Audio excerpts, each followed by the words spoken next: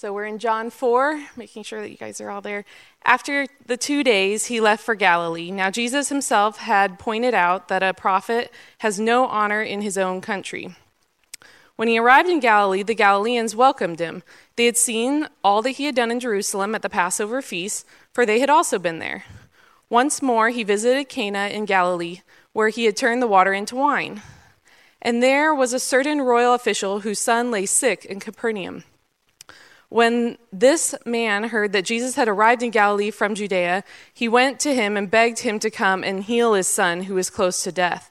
"Unless you people see miraculous signs and wonders," Jesus told them, "you'll never believe."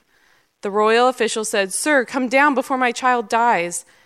Jesus replied, "You may go. Your son will live."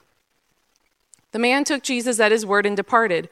While he was still on the way, his servants met him with the news that his boy was living.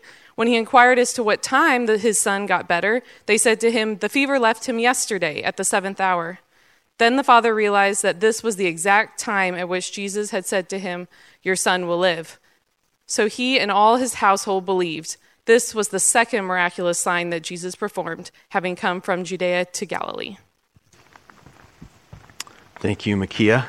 If you remain standing, I want to take just a moment to have us pray with this text in mind for a family that's a part of our church, Jen and Evan Emerson. And if you have been with us for a little bit, you know that their oldest daughter, who's over 2 now, Lena, was diagnosed with a condition, and she has gone through some tremendous medical difficulties. We were at their house for dinner last night, but they're now seeing that their baby, Malachi, who's 9 months old, is having some of the same conditions that Lena showed early on, and led to all the trouble they've had. So they were at the hospital last night with Malachi now, and so just really heavy-hearted for them. And we're going to be talking about the healing that God wants to bring. And so I think it's appropriate that we pray together. If you want to just join hands as we pray for the Emerson family and as we get into God's word. Father, first of all, we, with compassion in our hearts and heaviness in our hearts, want to pray for mercy for Jen and Evan and the heaviness which they feel right now. We pray for Lena and Malachi for this Lee's disease that is giving their body great difficulty and can be fatal.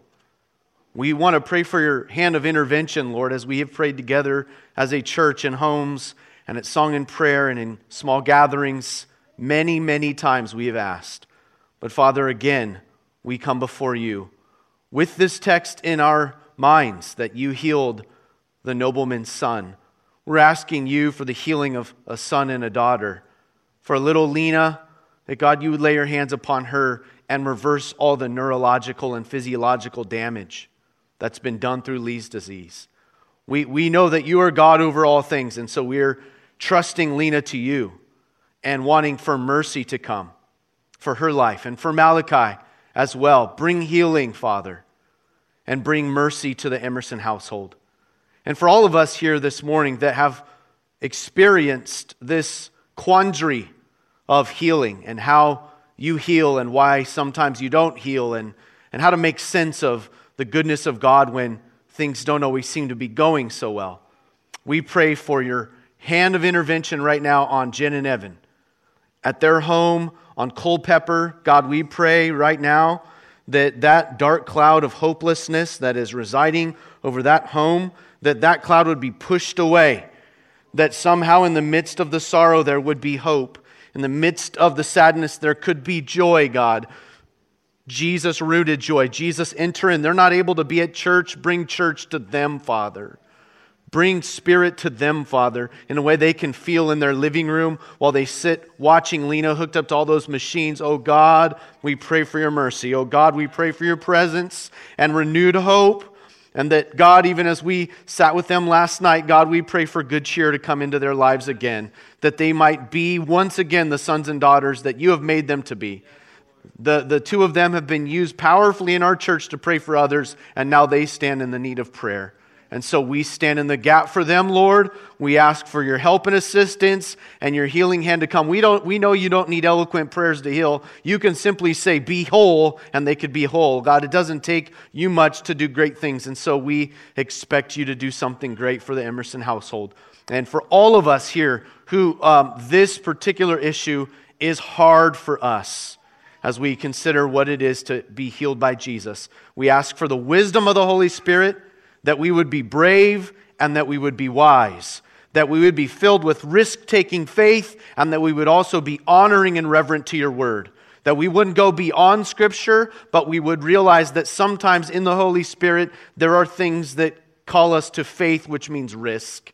And I pray today that all here who have people in their lives who need bodily and emotional and spiritual healing, for all of us that are in this room in need of bodily, emotional, and spiritual healing, that Holy Spirit, you would be present in such a way that the healing presence of Jesus would be here, that the Spirit of God would be present to heal, that this wouldn't just be an old story from 2,000 years ago when the God-man walked the earth, but this would be a story of a kingdom that's breaking into the here and the now to bring wholeness and healing to bodies and minds and spirits that have gone off kilter for some reason. When our bodies are not in shalom, when our minds are not in shalom, when we are not aligned with the way that you have wired us to live in wholeness.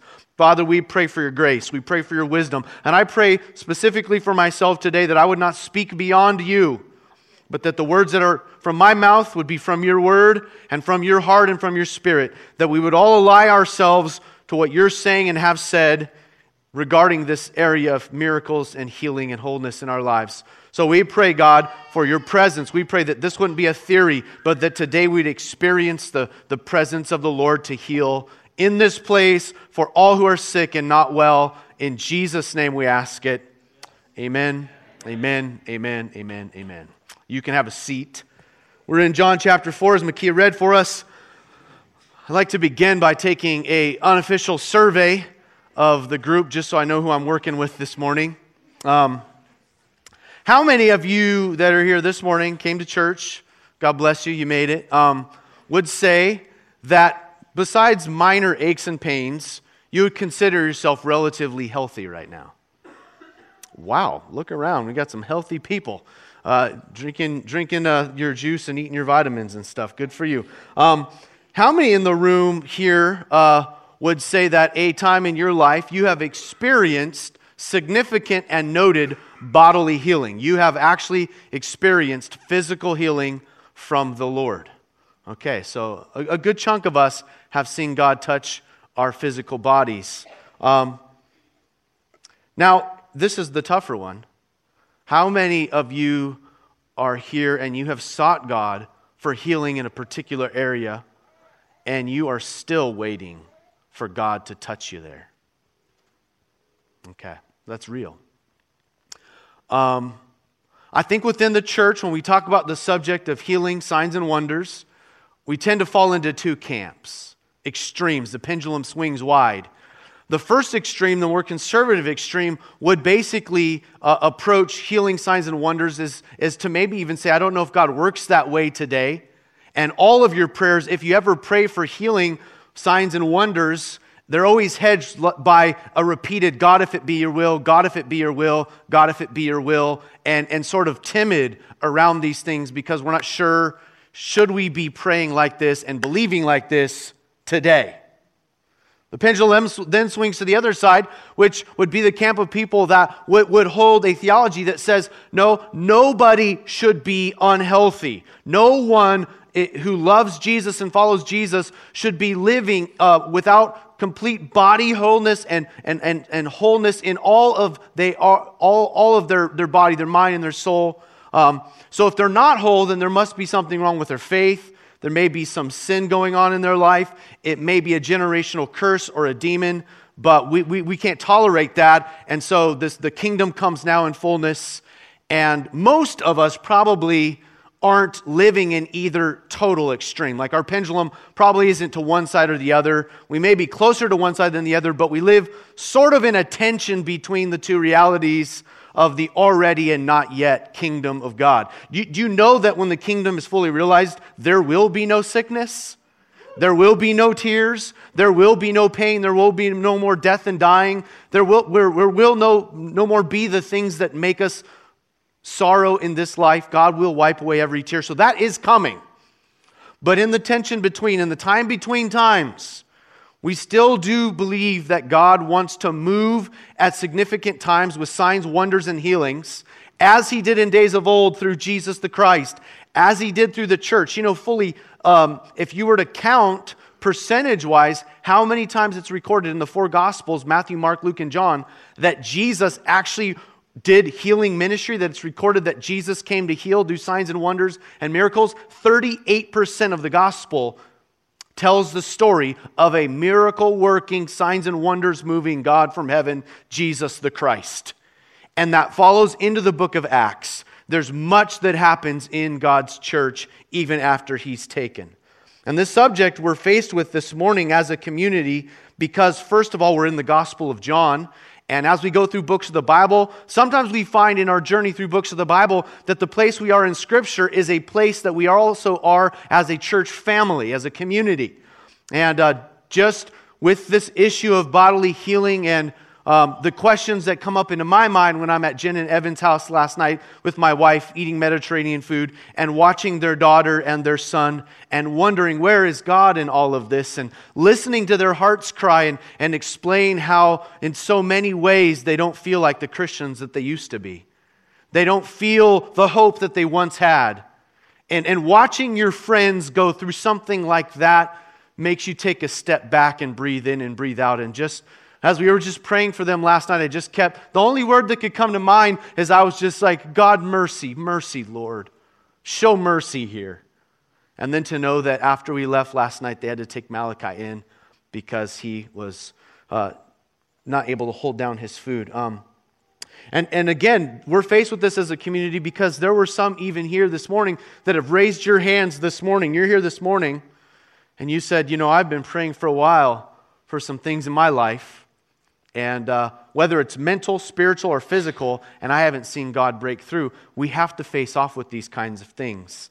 And so to our text, and then we'll get into this very difficult, sometimes difficult subject, but also I'm praying for a hope-filled morning. Amen?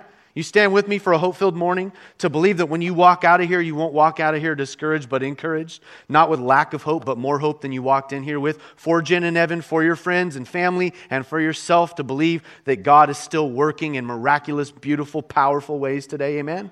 Amen? Okay, so John chapter 4, Jesus, having just been in Samaria, comes back home to his hometown, the place where he was born and raised, the streets where he was from, there in the Galilee. And when he arrives in Galilee, the Galileans are excited to receive Jesus. Our text tells us, John writes, because they had been tracking him with all of the miracles that he had been doing.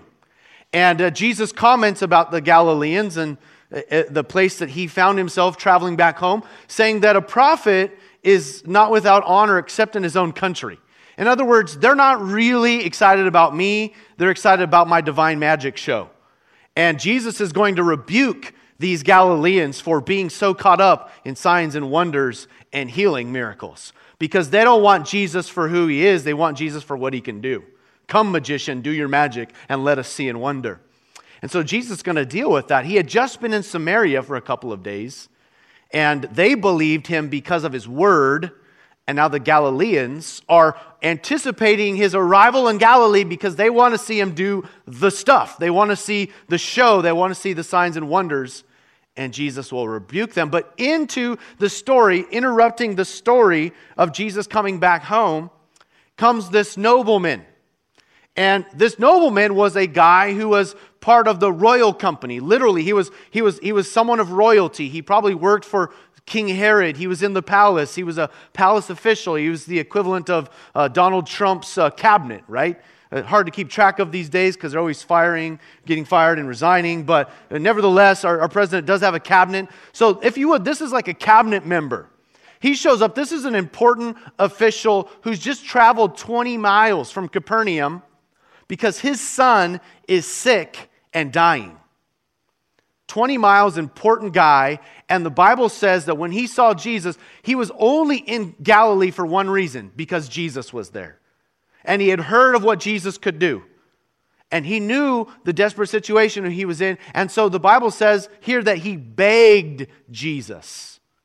Begged. A grown man, royal official, very wealthy, very important, very proud, travels 20 miles and falls down like a child, weeping and begging Jesus, Jesus, please, please, please do something for my son. I can't do anything if you don't help me. He's dead. You understand? He's going to die. When was the last time you begged Jesus in prayer for anything? You ever been at a place of desperation? You know, begging prayers are very different than churchy prayers. Begging prayers are raw and authentic and real and gut upheaval, and sometimes you can't even articulate words. It's groanings, the things in the spirit that cannot be uttered. You just, oh God, help me. I beg you. I mean, I can't think of the last time I was in a place of begging. Most of us are too dignified to think of ourselves in begging, but sometimes life will back you into the kind of corner that says, all I can do is beg God for help because I'm desperate. I can't do anything. I've tried everything. This guy couldn't throw more money at it, couldn't throw more doctors at it. If Jesus doesn't intervene, the boy dies.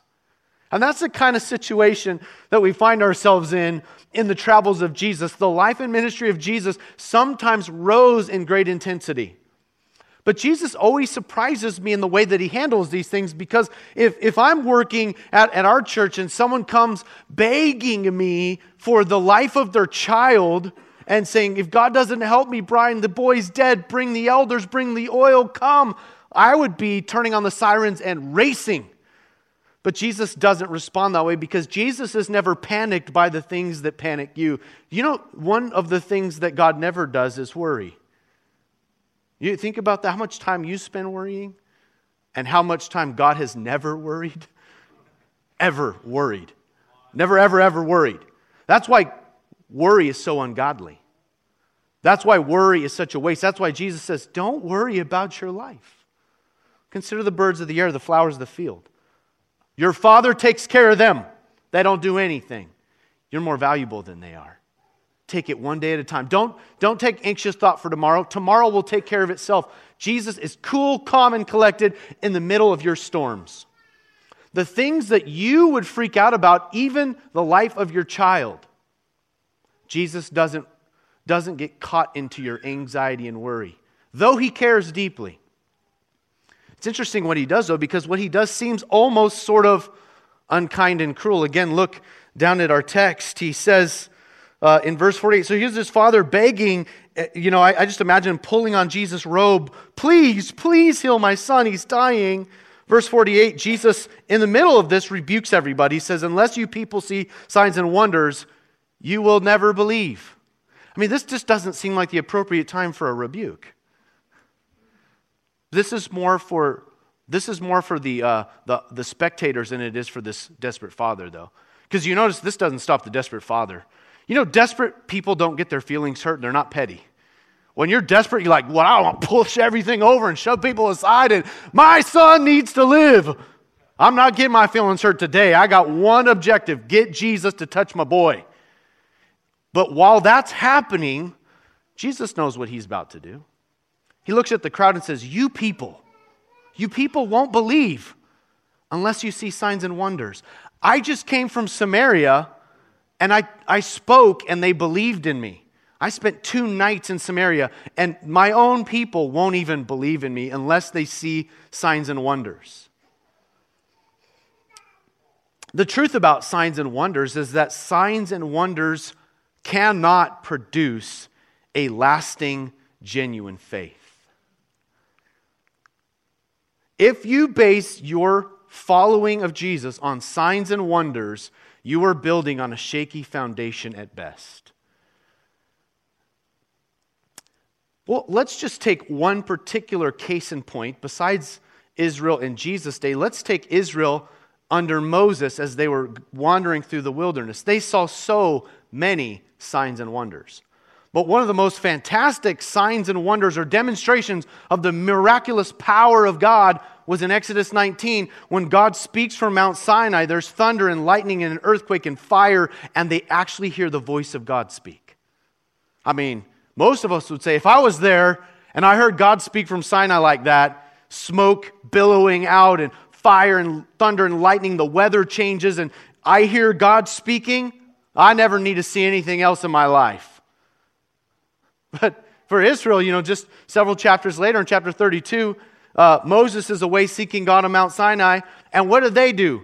They fashion a golden calf, get naked, and start dancing around, as if this calf they made with their own hands is their God. They had seen his wonders. They had seen him part the Red Sea, speak from Mount Sinai, do all these things, and yet they worshipped a golden calf while Moses was up receiving the Ten Commandments.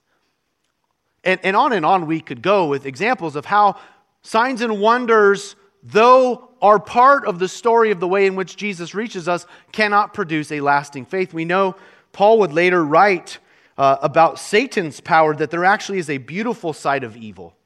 That not every time you see a sign and a wonder and a healing does it come from God himself. 2 Thessalonians chapter 2, verse 9.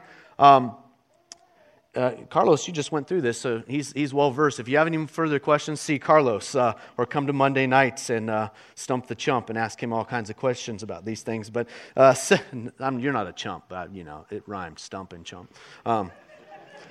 I apologize. Monday nights at 7 o'clock, Carlos's house. You're in the book of Exodus right now, so it's going to be, what chapter this week? Say what? Crossing the Red Sea. So, yeah, show up for that. That'll be great. So, 2 Thessalonians 2:9, though, we're told about the power of Satan, that he does all sorts of displays of power through signs and wonders that serve the lie. Now, the point is this. We do believe in the God who can do the impossible. We believe in a God of miracles, but we do not base our faith and trust in God on signs and wonders. And you see in this story a great contrast. Samaritan faith, Jesus came to them, showed them who he was. They fell in love with who he was. Next part, he comes to Galilee.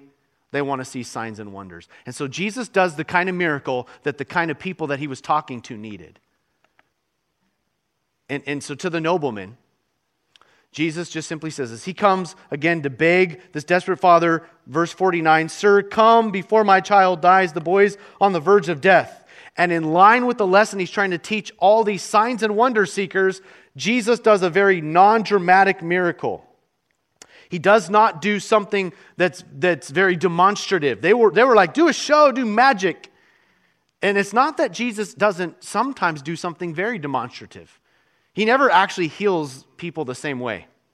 And so any faith healers that keep doing the same thing on some tired TV show that's been produced, nah. The way Jesus healed, you never knew how he was going to heal. Sometimes it was very demonstrative. Sometimes he packs a mud pack and puts it in a blind guy's eyes, says, go wash your eyes out and you'll see. Sometimes a mute and deaf person comes and he sticks his finger in their ears and spits and rubs it on their tongue. And everything's figured out. Sometimes he shows up to a funeral and says, I know he's been dead for 3-4 days. Roll away the stone. Lazarus, come forth. And Lazarus comes hobbling out in his grave's clothes. You never know how Jesus is going to heal. But on this moment in this day, Jesus wasn't going to do something very demonstrative.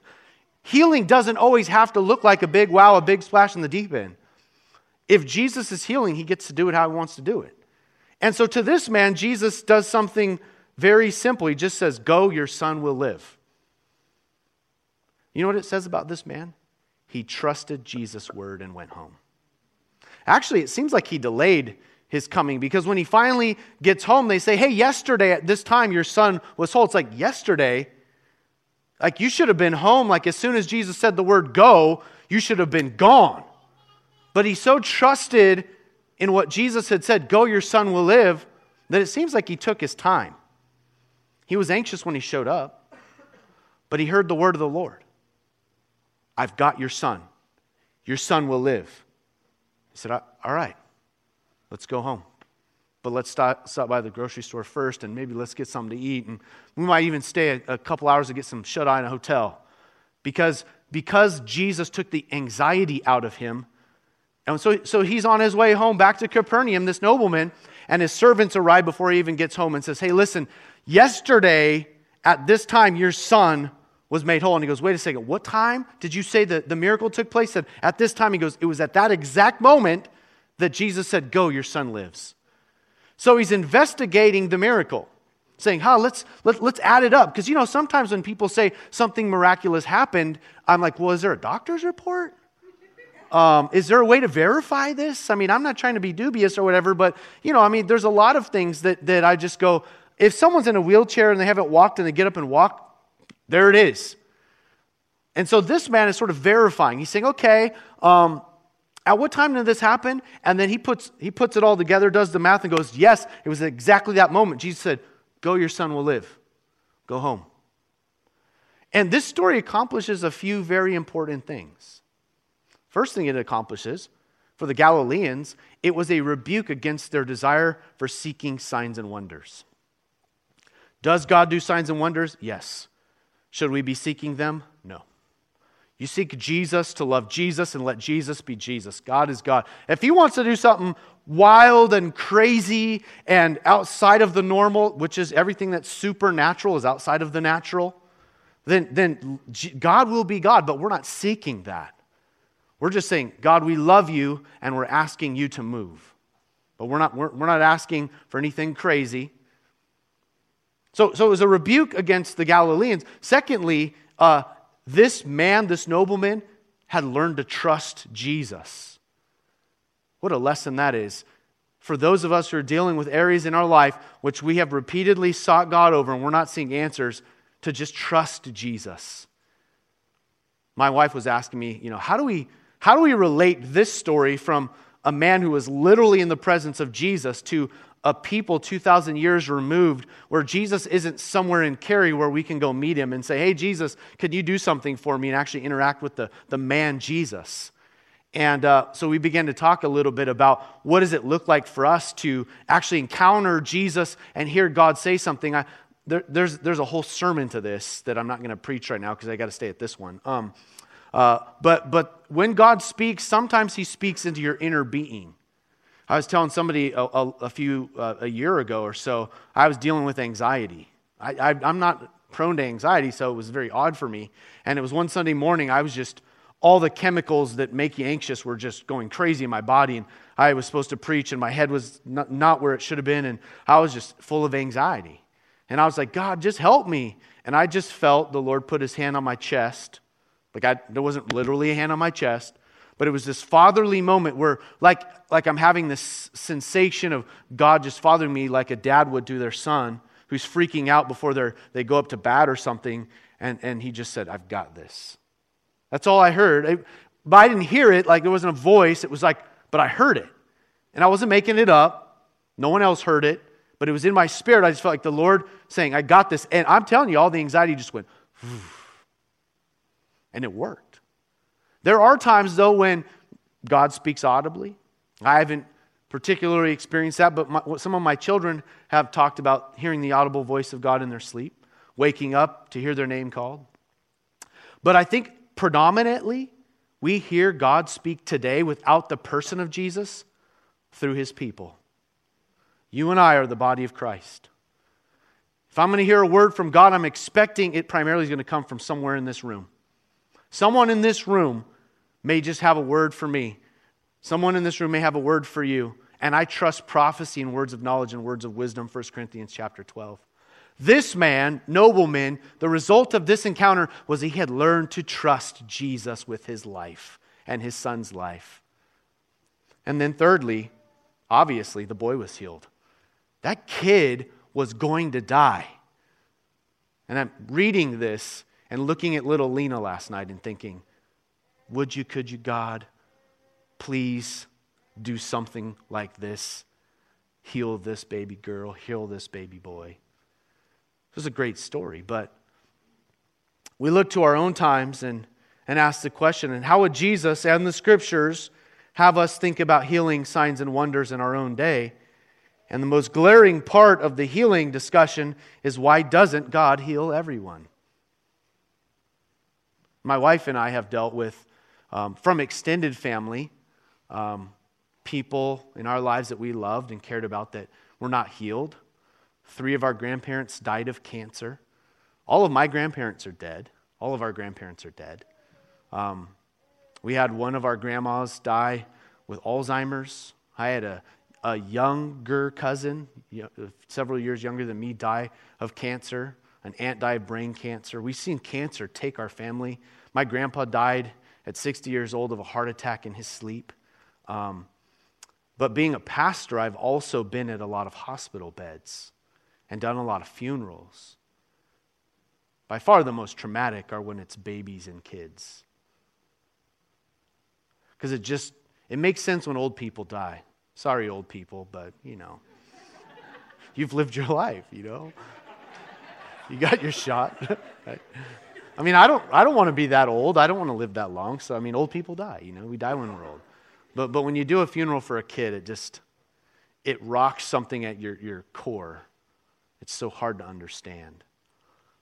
Sat with many people that were terminally ill and just wondered, Lord, are you going to break in on this situation? Have seen over the several years now, almost 20 years now that I've been a pastor, a handful of people experience dramatic bodily healing. But it wasn't every day.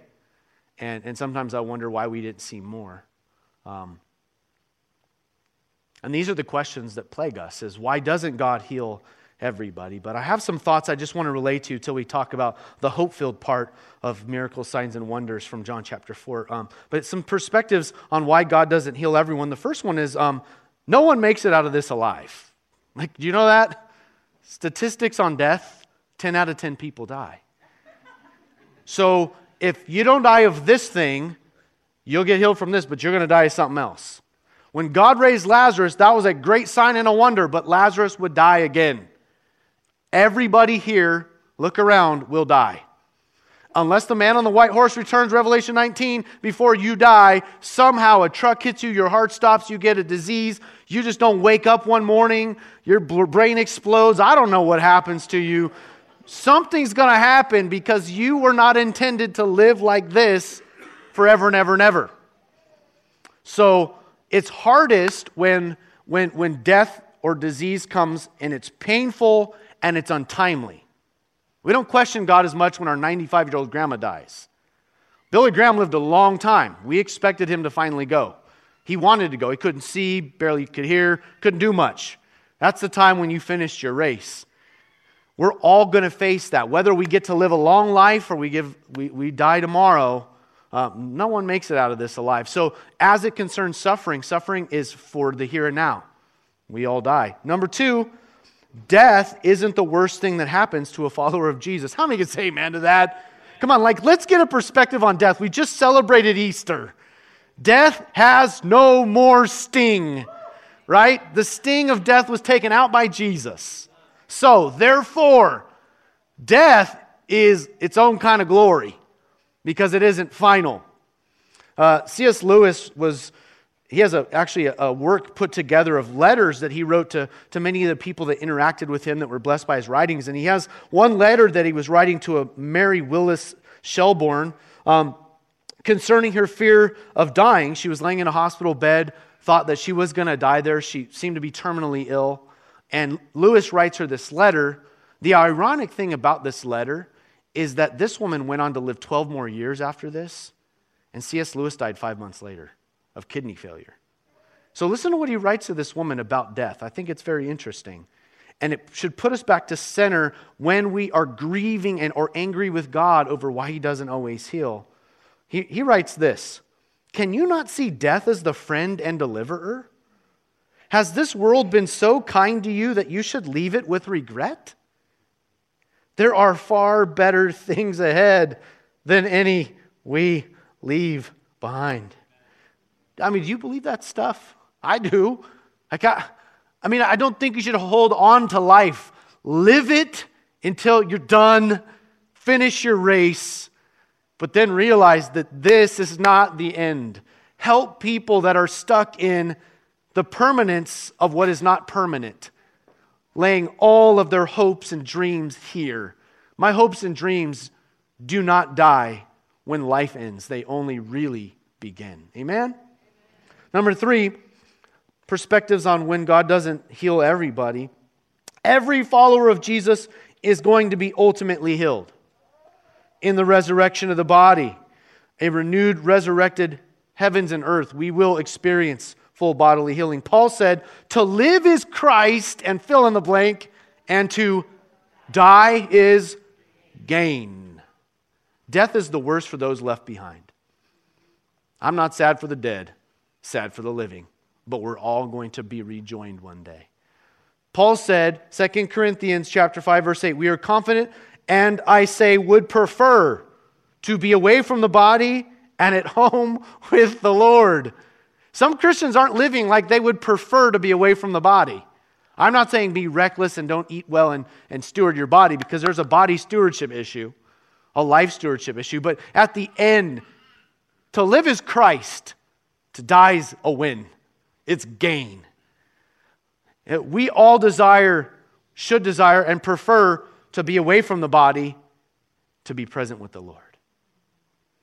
And then finally,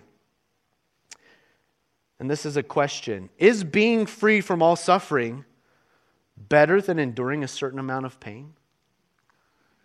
I know in Western Christianity, in comfortable America, that we think suffering is the ultimate evil. But you need to read some biographies and read some of the great men and women who lived before us and talk to me about which one of them were great that did not suffer. There are things that God accomplishes in suffering. I'm not saying God causes the suffering. I don't believe that. There's all kinds of reasons for evil, and I don't blame God for evil.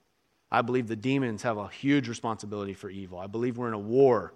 I think we live in a fallen, broken world that evil people make evil choices.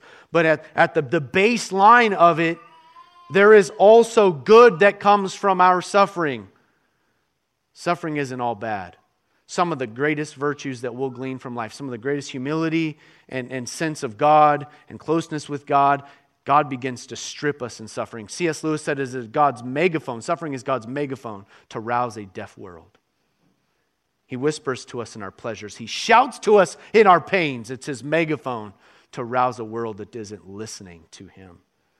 I don't know if you've experienced that or seen that in somebody, met someone who you didn't really like that much because they were a jerk. And then they went through suffering, and then you liked them a little bit more. You know what I mean?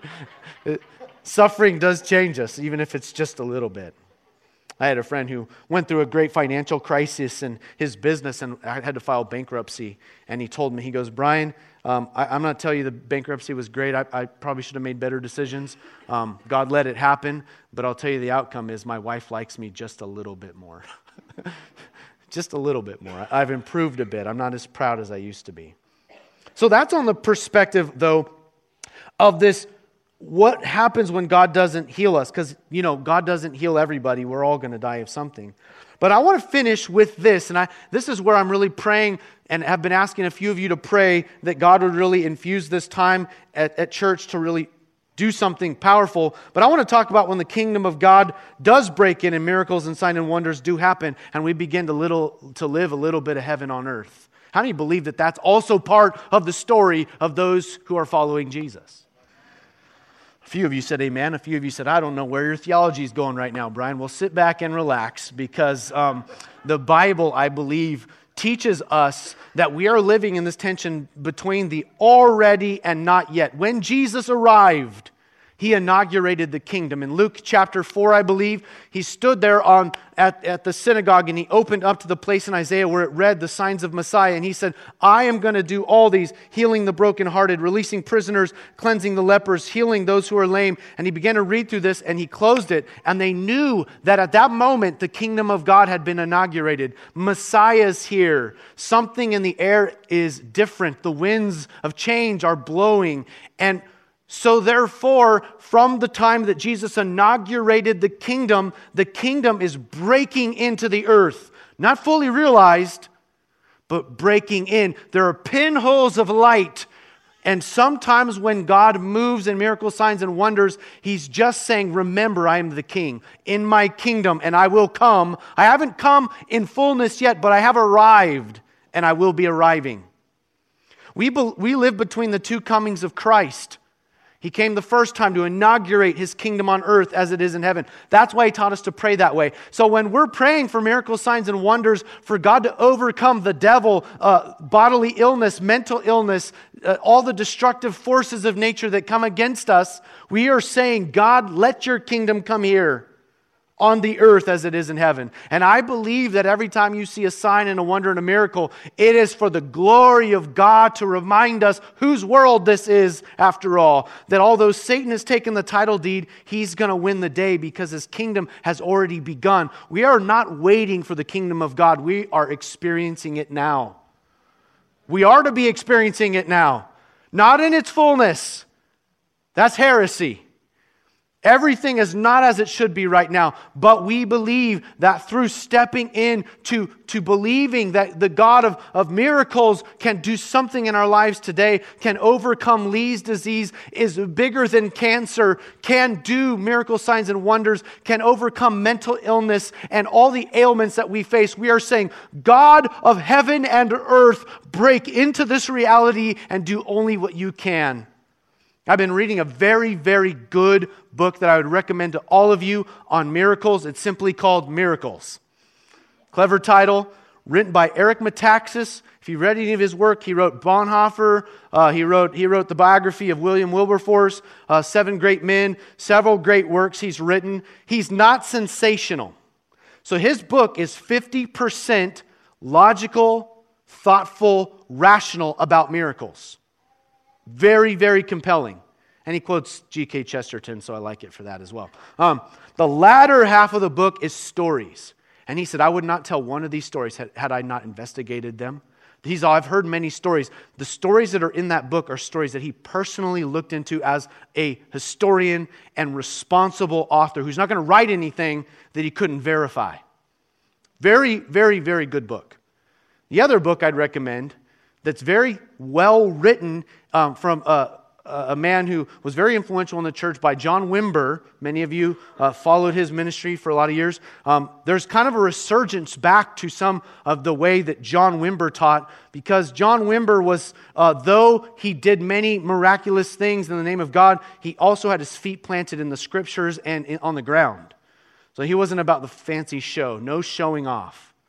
He wrote a book called Power Healing that I'm reading right now. Also very excellent read. But Metaxas wrote this about the signs and wonders. Notice, look back at John chapter 4 for just a second. John ends this by saying what? This was the second sign Jesus performed after coming from Judea to Galilee. So his first sign was back at Cana of Galilee when he turned water to wine. Remember that? That's when we started having wine at communion. That was an important day for us. The second sign Jesus does is the healing here. Now, Metaxas writes this in his book Miracles. The Greek word for miracle is semeos, which means sign. Remember what John just said. This is the second sign. So miracles and sign, same word in the Greek. The Greek word for miracles is semeos, which means sign. Miracles are signs, and this is great. And like all signs, they are never about themselves. They're about whatever they are pointing toward. Miracles point to something beyond themselves. But to what? To God Himself. That's the point of miracles. To point us beyond our world to another world. They are clues that the other world is not in our imaginations, but is actually out there. Don't you love that? The thought that the kingdom, sometimes God does something here just to remind you that the reality that you're about to inherit is out there. And pinholes of light are coming here, just to say, I'm here, I am inaugurated, I am the king of the universe, and I'm doing good. And as important as it is for us to answer the question and wrestle with the question of what happens when the Lord doesn't heal, is also the importance to prepare ourselves to expect days of heaven on the earth, to prepare ourselves to expect the kingdom of God breaking into the here and now. Brothers and sisters, healing requires faith. Trusting God to be God over all things that are out of our control. And when we talk about healing, we talk about healing in the whole person. This word shalom, the Jews use it a lot. If you've ever been to Israel, you know that's the common greeting in Israel. Shalom, shalom, shalom. If I say, Zach, to you and Kendra, shalom, that's the best blessing I could say to Zach Duncan and his family. I'm saying, Zach, may you be well in your body and in your mind and in your marriage and in your sexuality and in the raising of your kids and in your finances and at your job and in everything, Zach, it means for you to be alive. May God's shalom be on you. May you do well in spirit and body and soul. May you thrive, brother. When we talk about healing, we're talking about shalom. Anything that is out of shalom, and that is when your body is out of shalom, when your spirit is out of shalom, when your soul is out of shalom. There are so many mental diseases, things that make us uneasy, that we have found medical science in the last 50 years has confirmed that there are so many links between the way your soul is doing and the way that your body does. There are certain cancers that have been linked back to anxiety and unforgiveness and bitterness. There are so many ailments that are linked to these diseases of the soul and the spirit. That's why Christian forgiveness is so important. That you allow God to forgive you, lest that unforgiveness or not receiving forgiveness so grow inside of you that you become physically unhealthy. But it's also important that you do not let bitterness take a root in your soul. That you learn to forgive everybody who's ever wronged you. That you not be full of anxiety. That all the diseases, that all the lonelinesses and the depressions and the despairs, that somehow medical science is proving that when you are better in your mind and your spirit, you're actually better in your body. Statistically, it's been proven that people who worship God regularly are 50% healthier than the rest of the world. That's not a surprise to me. Because when I worship God, I'm giving Him all my stuff and all me, and I'm receiving Him, and we are interacting with each other, and my mind and my spirit and my soul get set in rights again, and it affects my health. When I'm in sin, when I'm not forgiving, when I'm full of anxiety, when I'm in despair and hopelessness, that does not help my health. Now, in Psalm chapter 32, David actually writes about a time when he was living with unconfessed sin and the effect that that unconfessed sin actually had on his body. Psalm 32, verses 2 through 5, "Blessed is the one whose sin the Lord does not count against them, and in whose spirit is no deceit." He said, "When I kept silent, my bones wasted away through my groaning all day long. For day and night your hand was heavy on me. My strength was sapped as in the heat of the summer. Then I acknowledged my sin to you and did not cover up my iniquity. I said, I will confess my transgressions to the Lord, and you forgave the guilt of my sin." You notice David says, while I was living with unconfessed sin, I was not physically well. And then when I confessed my sin to the Lord, I'm well again. Because you forgave me. You relieved me. There are instances where disease and sickness is linked to a need for inner healing. And I do believe when James chapter 5 talks about the elders anointing people with oil to heal the sick, he links that with the confession of sin. I don't know if you recall that in James chapter 5, but you can look that up. When he calls the church, if any of you are sick, if there are any sick among you, let them call for the elders of the church. The elders don't come to you, you come to us. You see, elders, I'm sick. I need you to anoint me with oil. That is your act of faith. You're sick, call for the elders of the church. They will anoint you with oil, and the prayer of faith will save the sick. And if they have any sins and they confess them, they will be forgiven. So James links spiritual centeredness, inner wholeness, rightness in the spirit and with other people to the way you are in your physical body.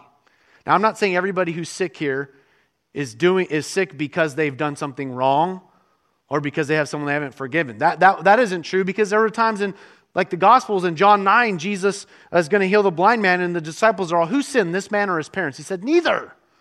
So the glory of God might be seen. And then he heals the man's blindness. But I would say that I do believe that the Bible teaches that there is a link between body and soul, and when soul and body are not healthy, that they affect each other. We're an integrated being. And I'm believing for you today, for us today, that the kingdom of God wants to break in such a way that you will be well in everything it means to be human.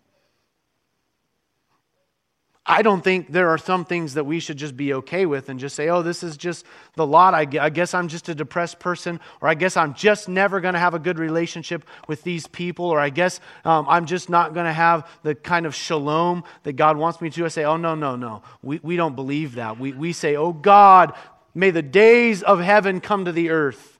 May you do what only you can. May you heal us. And so I'm believing for miracles today. Anybody else? I don't believe it has to happen at church. It can happen in your living room. It could happen when you walk out here. It could happen Tuesday morning as we go to prayer at Ron Ludholtz's house. God could heal you there. It could happen anywhere. But I also think there are times when Jesus says, you guys are all here together, put your faith together and expect something great from God. Did Jesus ever do miracles in front of everybody? You bet he did. He was in synagogue one time. There was a man with a withered hand because of his crippledness, and he wasn't allowed to be up where everybody else was, so he had to be in the back. So he called a guy from the back there, somebody from the back, and said, you, come here in front of everybody. And he said, stretch out your hand. And the guy's withered hand, he's born that way, he's deformed.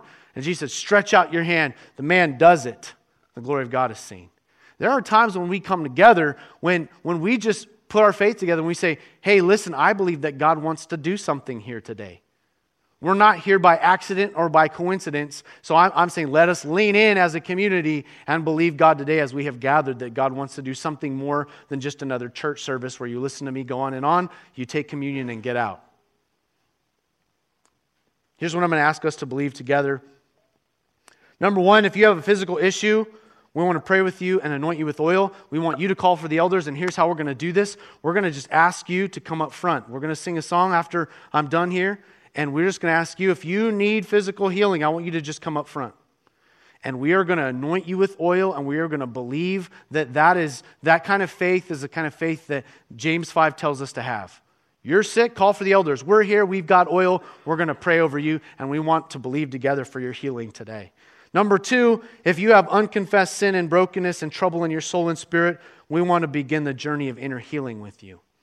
After this time of praying for physical illness, we have men and women who are going to be on the prayer wall over here on this wall. We call it the prayer wall because it's where we pray. There's nothing fancy about the wall, but it's the prayer wall. We're going to invite you over, and if you're saying, listen, there are some deep-rooted issues.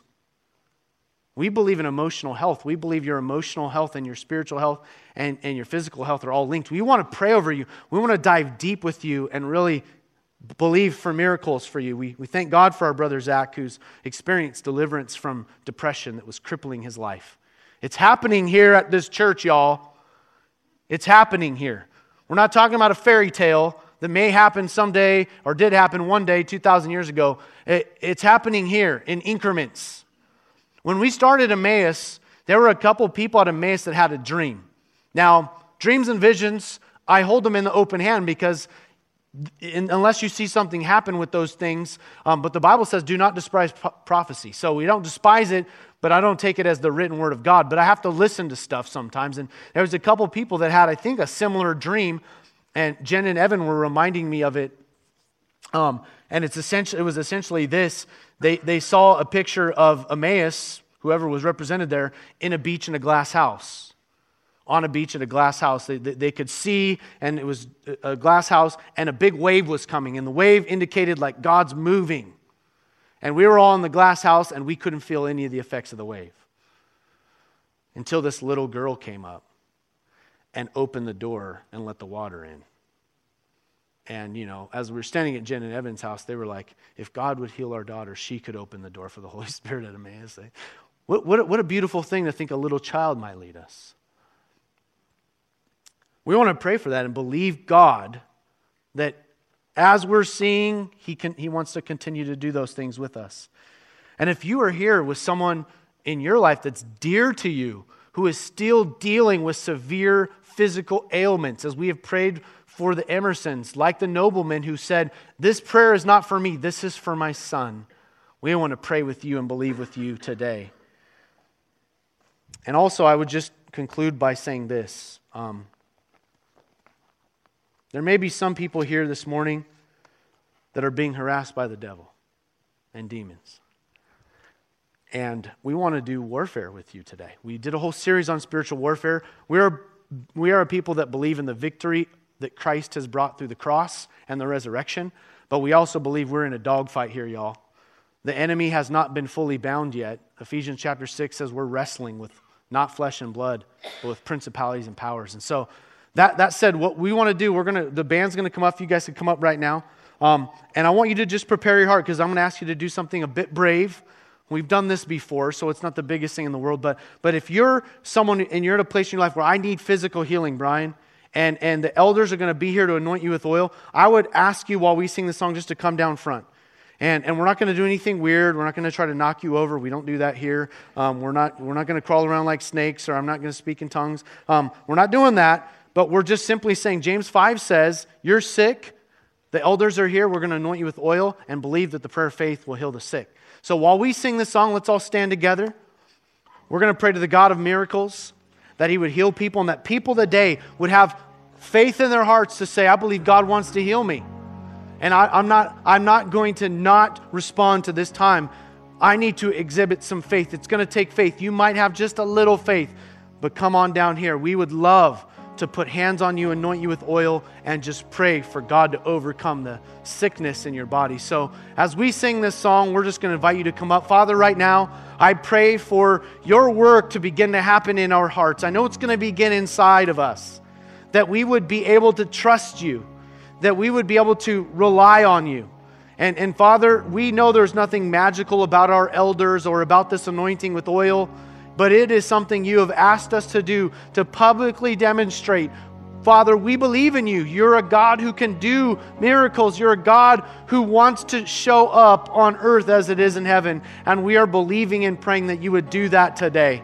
So we ask now in Jesus' name that right now you would begin just to move in people's hearts, move in our lives in such a way that faith would be stirred up. That we would begin to have exceptional faith to just believe God may want to lay His hands and heal me today. And so we're just going to ask you right now as we sing this song to come on up. And then after the song is over, we're just going to begin to pray and lay hands and anoint with oil in Jesus' name.